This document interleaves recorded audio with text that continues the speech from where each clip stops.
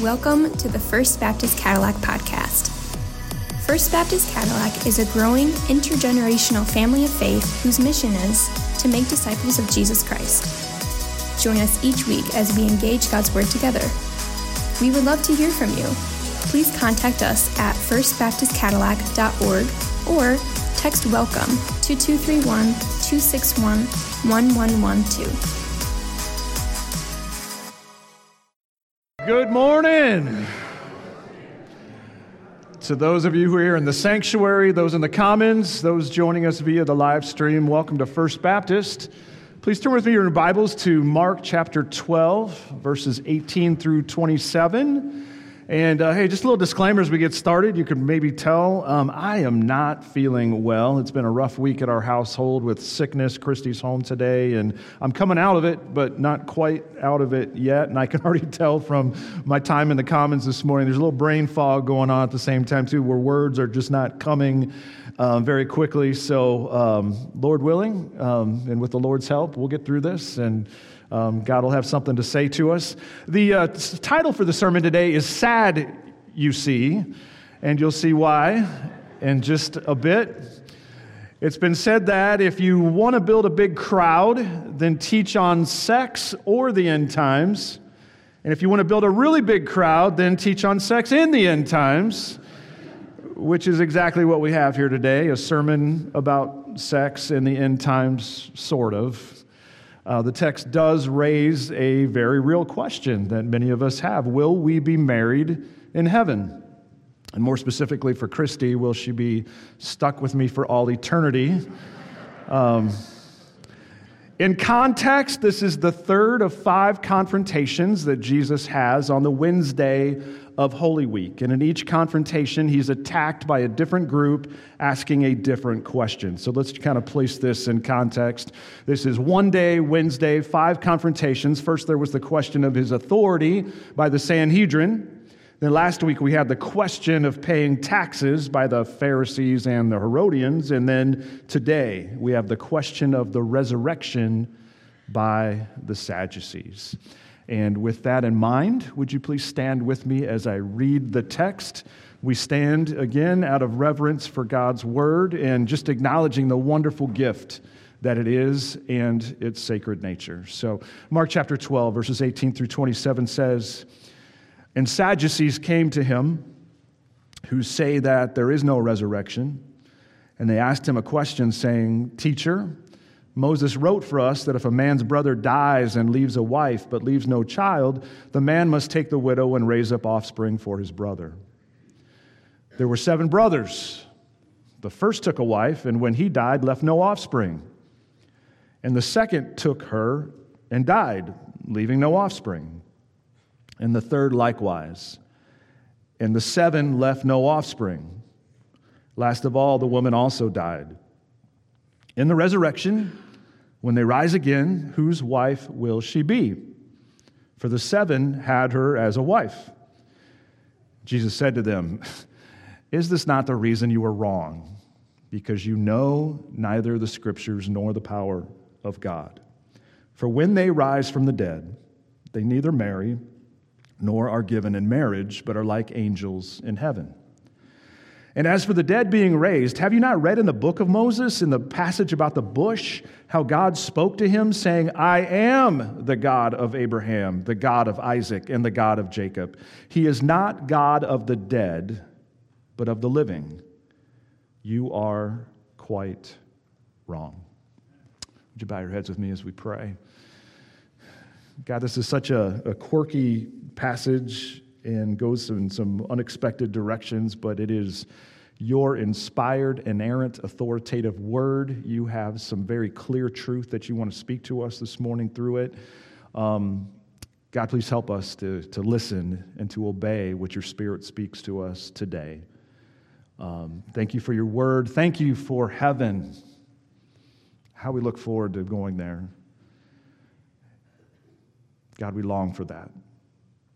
So God, if nothing else, may we even have a fresh vision of what is to come. And we pray this in Jesus' name. Amen. Amen. You may be seated. Our text breaks down into 2 main parts.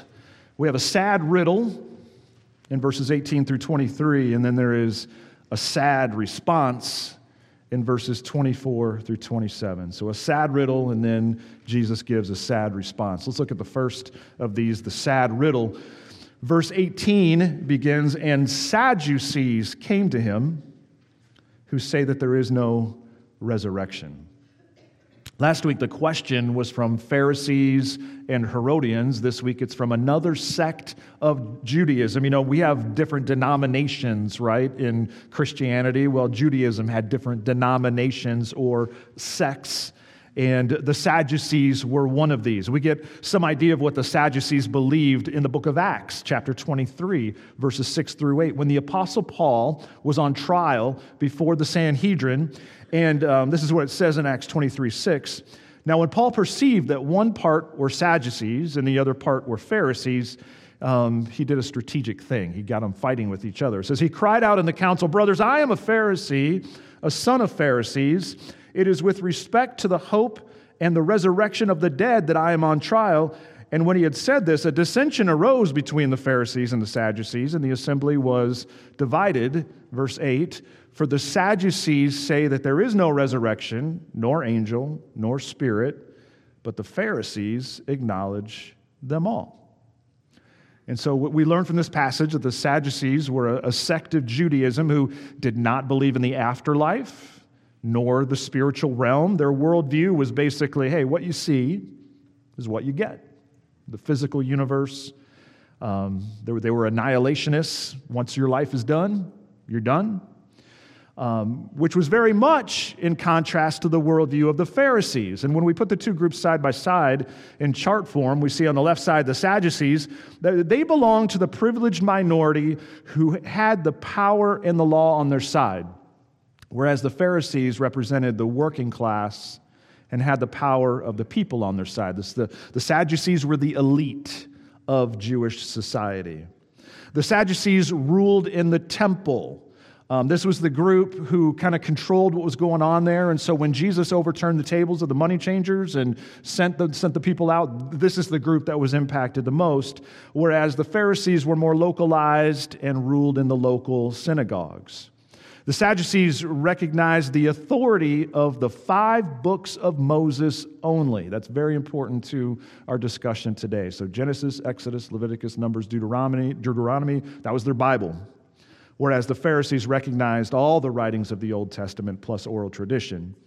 And then the Sadducees did not believe in the resurrection. We just saw Acts 23:8 that mentioned. Whereas the Pharisees very much believed in the resurrection. And so you've probably heard before, a fun little way to remember what the Sadducees believed is that based on their lack of belief in the resurrection and the afterlife, it made them sad, you see. Oh, see? That's good. That's good. You'll never forget, right? So it should also be noted again that the Sadducees ran the temple. They were the ones who were primarily exploiting the worshipers. So when Jesus cleansed the temple, they were the ones most impacted. Well, here comes the riddle. In the second half of verse 18, they asked him a question, saying, "Teacher, Moses wrote," now that's significant. Why? Because again, Moses wrote the first 5 books of the Bible, the Pentateuch. "Moses wrote for us that if a man's brother dies and leaves a wife but leaves no child, the man must take the widow and raise up offspring for his brother." 5:5. This is something we've covered before. You'll see why in a moment. Deuteronomy 25:5 says, "If brothers dwell together and one of them dies and has no son, the wife of the dead man shall not be married outside the family to a stranger. Her husband's brother shall go into her and take her as his wife and perform the duty of a husband's brother to her. And the first son whom she bears shall succeed to the name of the dead brother, that his name may not be blotted out of Israel." This came to be known as the law of levirate meaning husband's brother marriage. The idea was that the nearest unmarried male relative would marry a widow so that she might not be left destitute and so that the family line, the family name would continue. This male was known as the kinsman redeemer, in Hebrew, the Goel. And that was the principle at work in our study of what book of the Bible?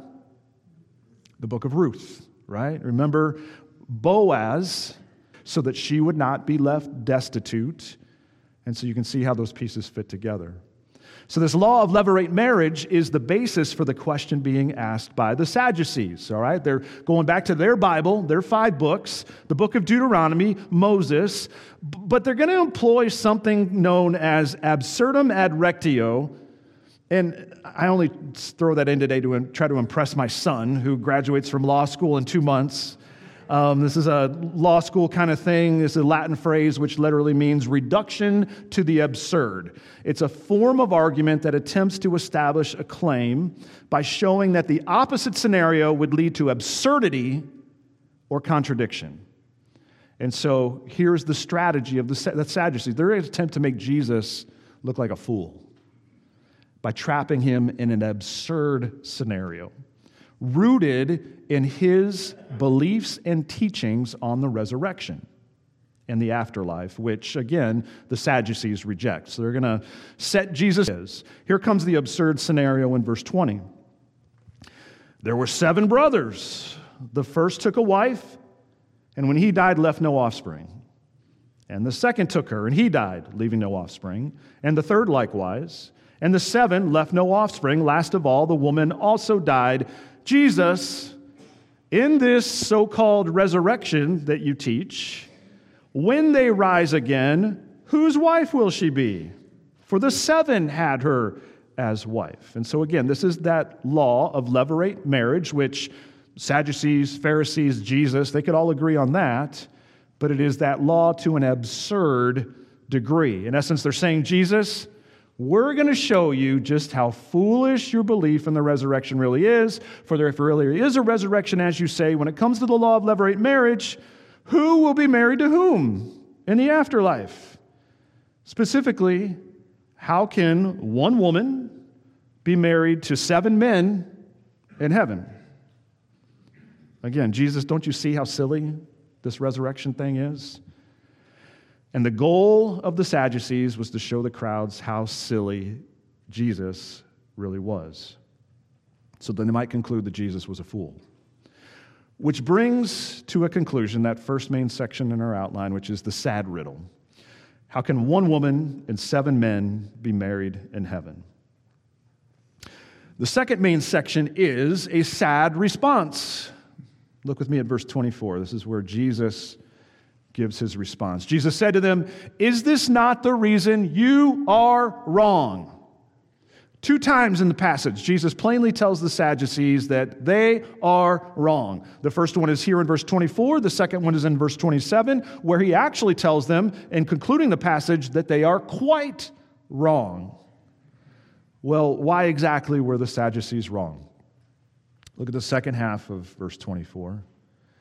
Jesus said to them, "Is this not the reason you are wrong? Because you know neither the Scriptures nor the power of God." So the first reason the Sadducees were quite wrong was that they were ignorant of God's Word. They were ignorant of God's Word, which is quite understandable when you think about it, since they considered only the writings of Moses and the first 5 books of the Bible as authoritative. Now, don't get me wrong, the Pentateuch, that's a wonderful, foundational section of Scripture. It is a treasure. We're so glad to have it.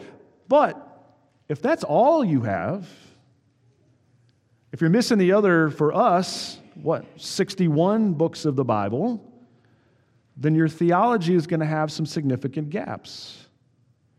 And such was the case with the Sadducees. They would have missed much of what the Old Testament does say about the resurrection and the afterlife. For example, they would have missed what the book of Job says about the afterlife. In Job 19:25, "For I know that my Redeemer lives, and at last he will stand upon the earth. And after my skin has been thus destroyed, yet in my flesh I shall see God, whom I shall see for myself, and my eyes shall behold, and not another. My heart faints within me." In this passage, we see definite notes of the resurrection.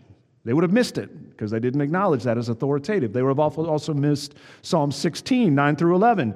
The psalmist says, "Therefore my heart is glad and my whole being rejoices. My flesh also dwells secure. For you will not abandon my soul to Sheol, the place of the dead, or let your Holy One see corruption. You make known to me the path of life. In your presence there is fullness of joy. At your right hand are pleasures for how long? Forevermore."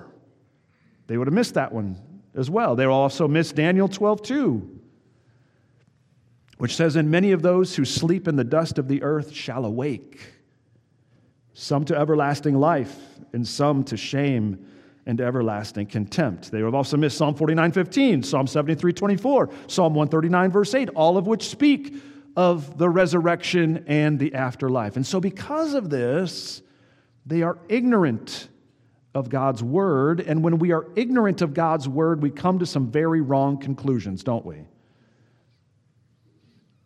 Why else were the Sadducees wrong? Well, they were also wrong because they were ignorant of God's power.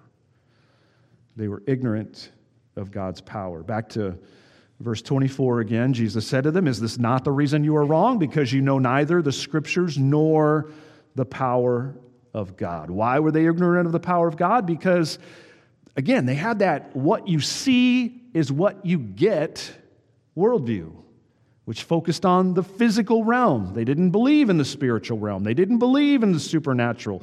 Instead, they lived as if this visible, physical universe was all that there is all that is real. Which, interestingly, if you took the 5 books of Moses seriously, how do those books begin? What's the very first verse? "In the beginning, God created the heavens and the earth." He did it by the word of his mouth.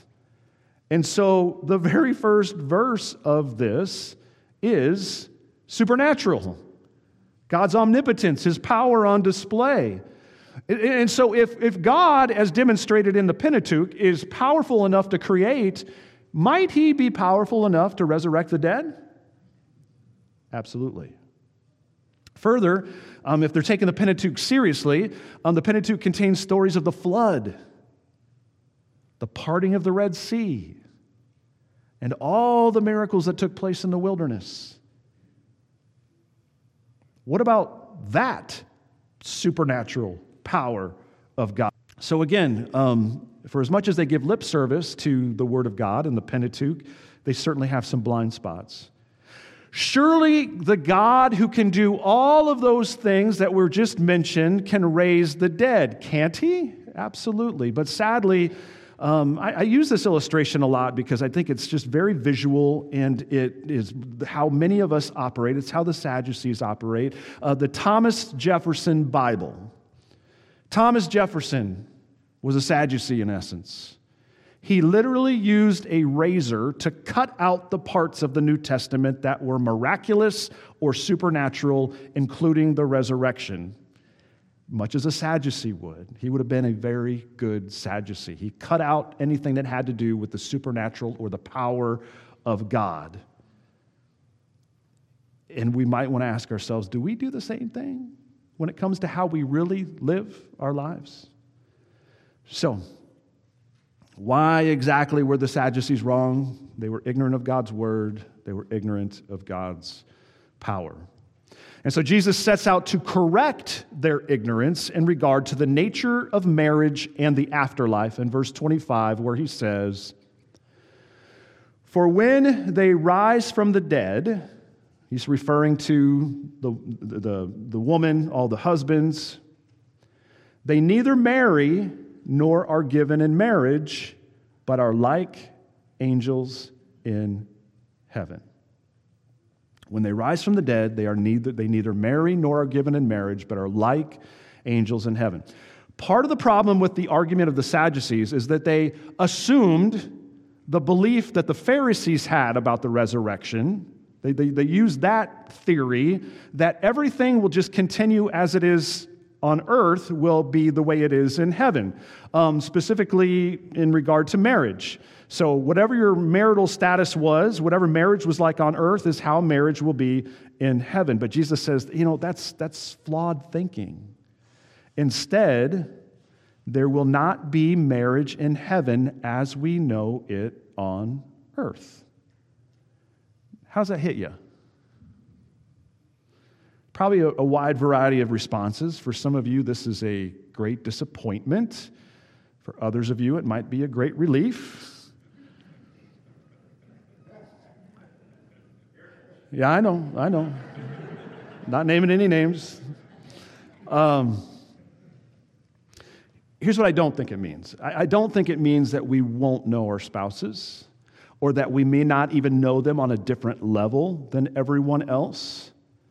But make no mistake, as Jesus says, it won't be like it is here on earth. Rather, the afterlife will be a brand new existence with brand new relationships.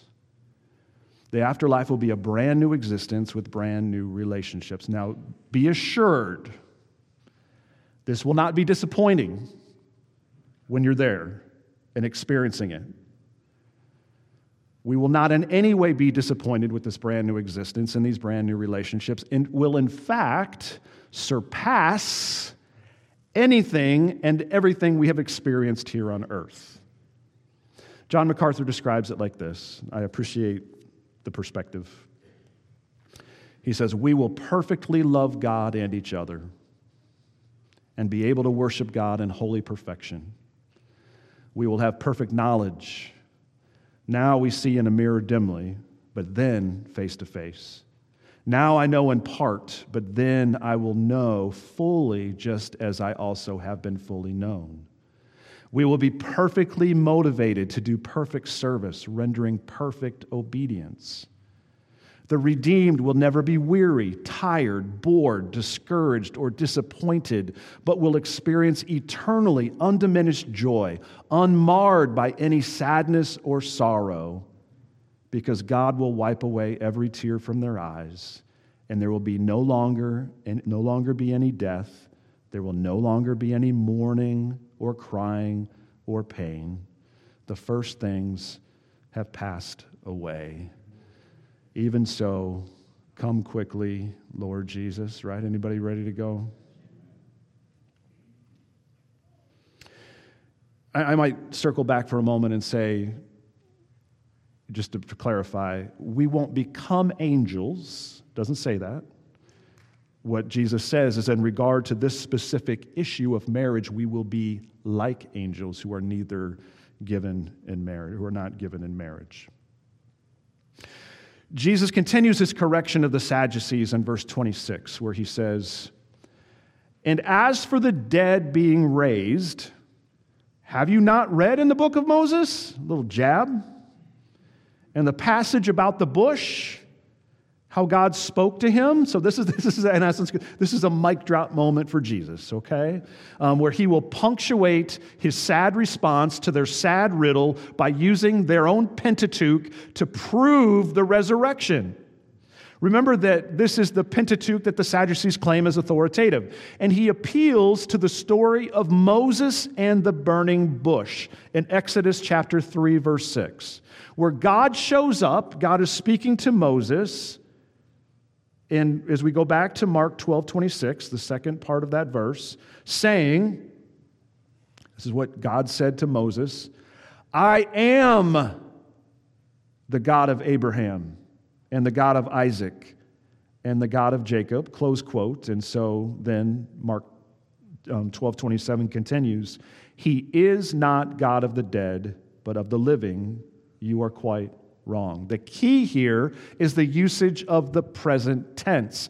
I am presently the God of Abraham, the God of Isaac, and the God of Jacob. I presently have personal relationship with all three of them. But how can that be if Abraham, Isaac, and Jacob are all dead? Because they live. Because they live.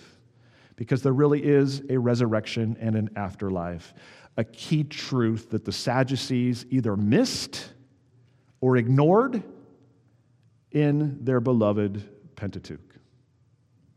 Exodus chapter 3, verse 6. So that is the account of this third confrontation on the Wednesday of Holy Week. A sad riddle and a sad response. We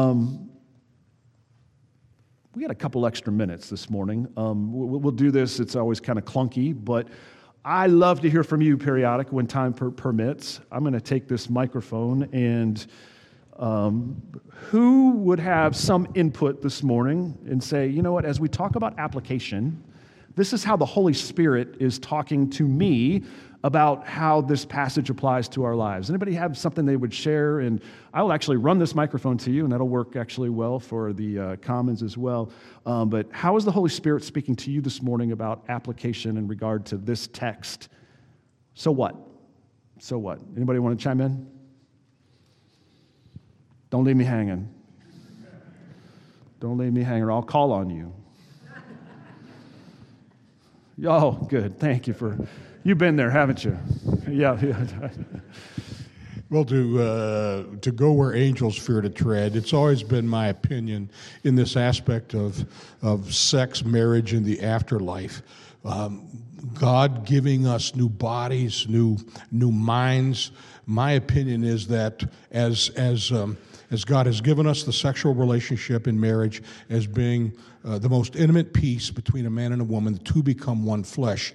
In the kingdom to come, we will be able to have intimacy with one another without that physical aspect. So we will know one another in a way that is even deeper and more intimate that only sexual relationships and marriage allow us today. Oh, I appreciate that. And you think about all the obstacles that exist in us truly knowing each other, including our pride, our sin, our guilt, our shame, and there's just so much that gets in the way, not only between a husband and a wife, and you think about the Garden of Eden with Adam and Eve and the fig leaves and how they're covering their guilt, all that gone.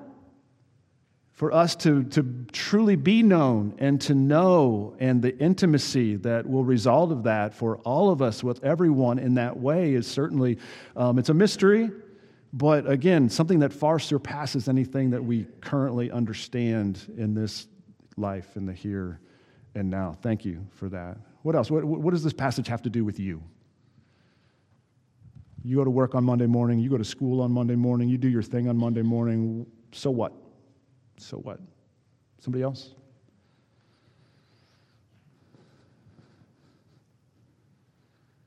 I'm so glad they're wrong, the Sadducees. Go ahead. Yeah, that I don't. I'm just so glad that the Sadducees are wrong. Yeah.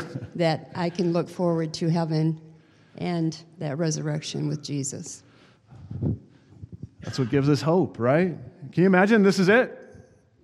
This is as good as it gets, which helps us to understand in part. As we were looking at, the exploitation of religious pilgrims in the temple, it's like, how could anybody do that with a clear conscience?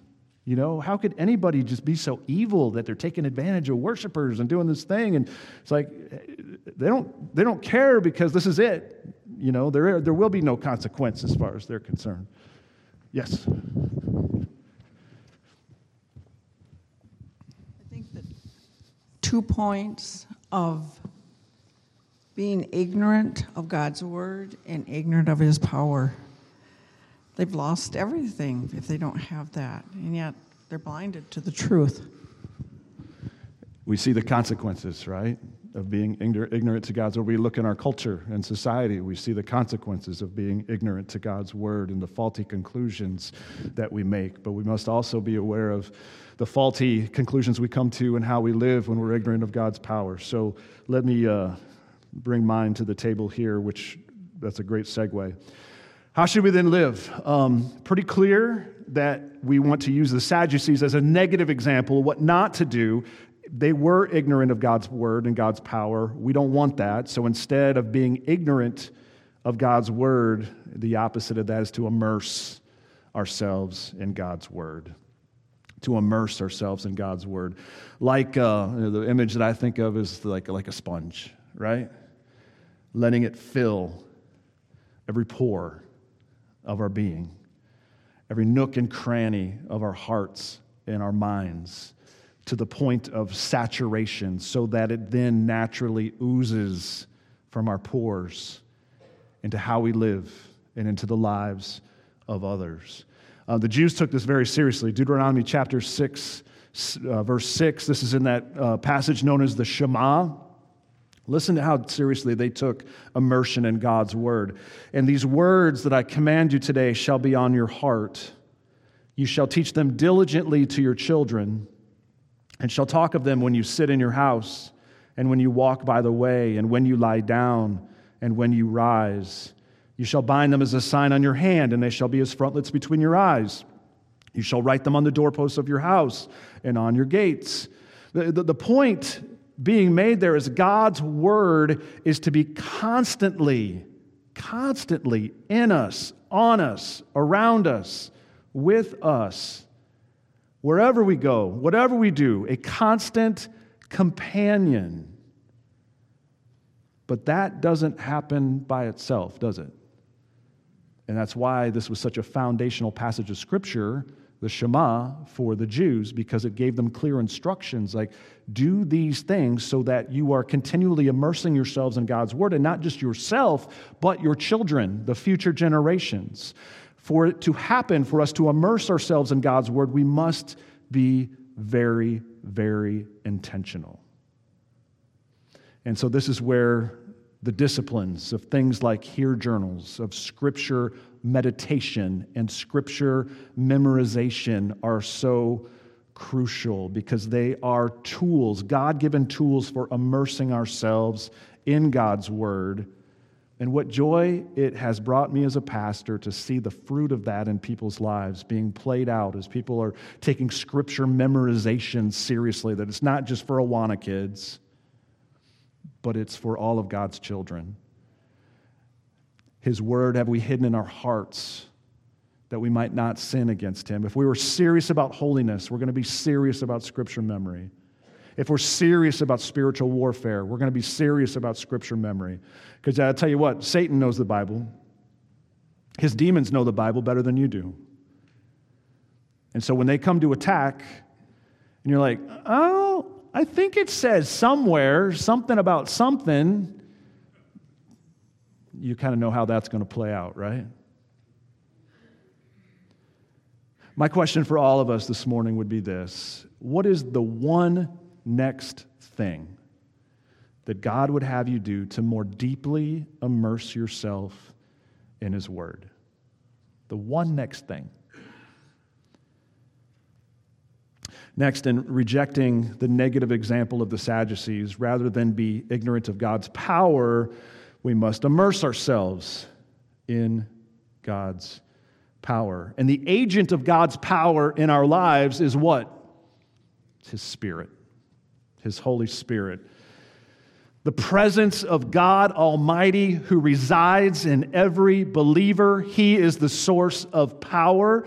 And much as we use that image of the sponge in regard to visualizing our immersion in God's Word, so it is a picture of immersing ourselves in the Spirit and letting Him fill every pore of our being, our minds, our hearts, to the point of saturation, so that the Spirit then overflows from our lives into the lives of others. And Ephesians 5:18 says this: do not get drunk with wine, for that is debauchery, but be filled with the Spirit.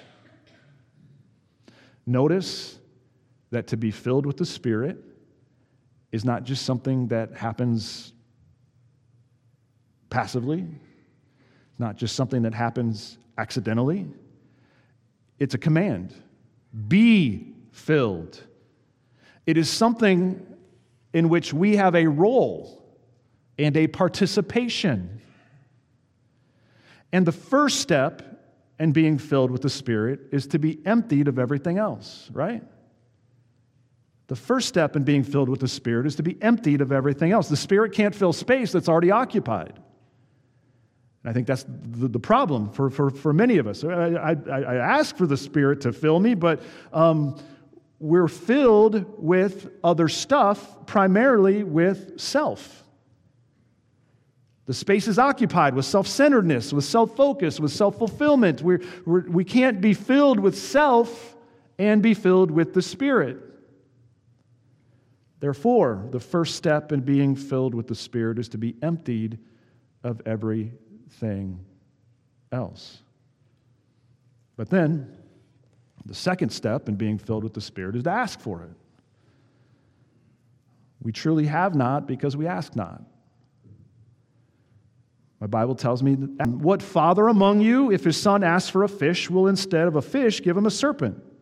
Or if he asks for an egg, will give him a scorpion? If you then who are evil know how to give good gifts to your children, how much more will the Heavenly Father give the Holy Spirit to those who ask Him? There are certain prayers, certain requests, we don't have to wonder if they're God's will.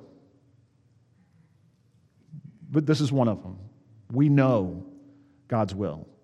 God's will is for you to be filled with His Spirit, to be immersed to saturation, so that you are not living in the flesh, but you are living by the power of His Holy Spirit. It is God's will for each and every one of His children. But it comes down to that question, will you ask Him? Will you ask Him to fill you with His Spirit? And so we are to reject the negative example of the Sadducees. Rather than be ignorant of God's word and ignorant of God's power, we are to be immersing ourselves in God's word and immersing ourselves in God's power. Let me close with this thought. I share this with you from time to time, but it's that whole idea of being a both and church. That while most churches tend to be either or, either scripture or power, either truth or spirit. Now, the sad thing is, I see more and more churches are neither. I think it used to be churches were like one or the other, either or, but more and more churches are like neither scripture nor power. But I believe this church is uniquely positioned to be a both and church that emphasizes both scripture and power. And I believe that's why many of you are here, is it not? And that's why I'm excited to be here. Let us continue to pray that God would grow us to fulfill every bit of our potential for being a both and church. Let's pray. Father, may there be nothing of the Sadducees in us. Take away our ignorance of your word. Take away our ignorance of your power. I confess, God, that as a church, we definitely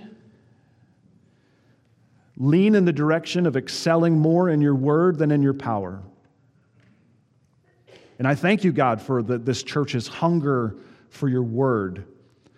But God, would you give us an even greater, not even greater, but give us a greater hunger for your spirit, for your power. It is a both and scenario, not an either or. And so God, would you grow us in this respect? Grow us personally, individually, but also collectively, corporately, as a family, as a community. May there be increasing numbers of testimonies and stories of your Holy Spirit coming and doing what only your Holy Spirit can do. Because we take our Bibles so seriously that we see that you are a God who works miracles. And Jesus Christ is the same yesterday, today, and forever. Forgive us for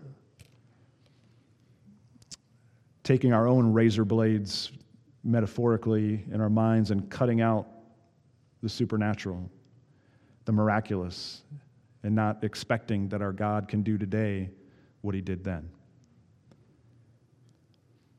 God, there are many people within the sound of my voice this morning who need a miracle.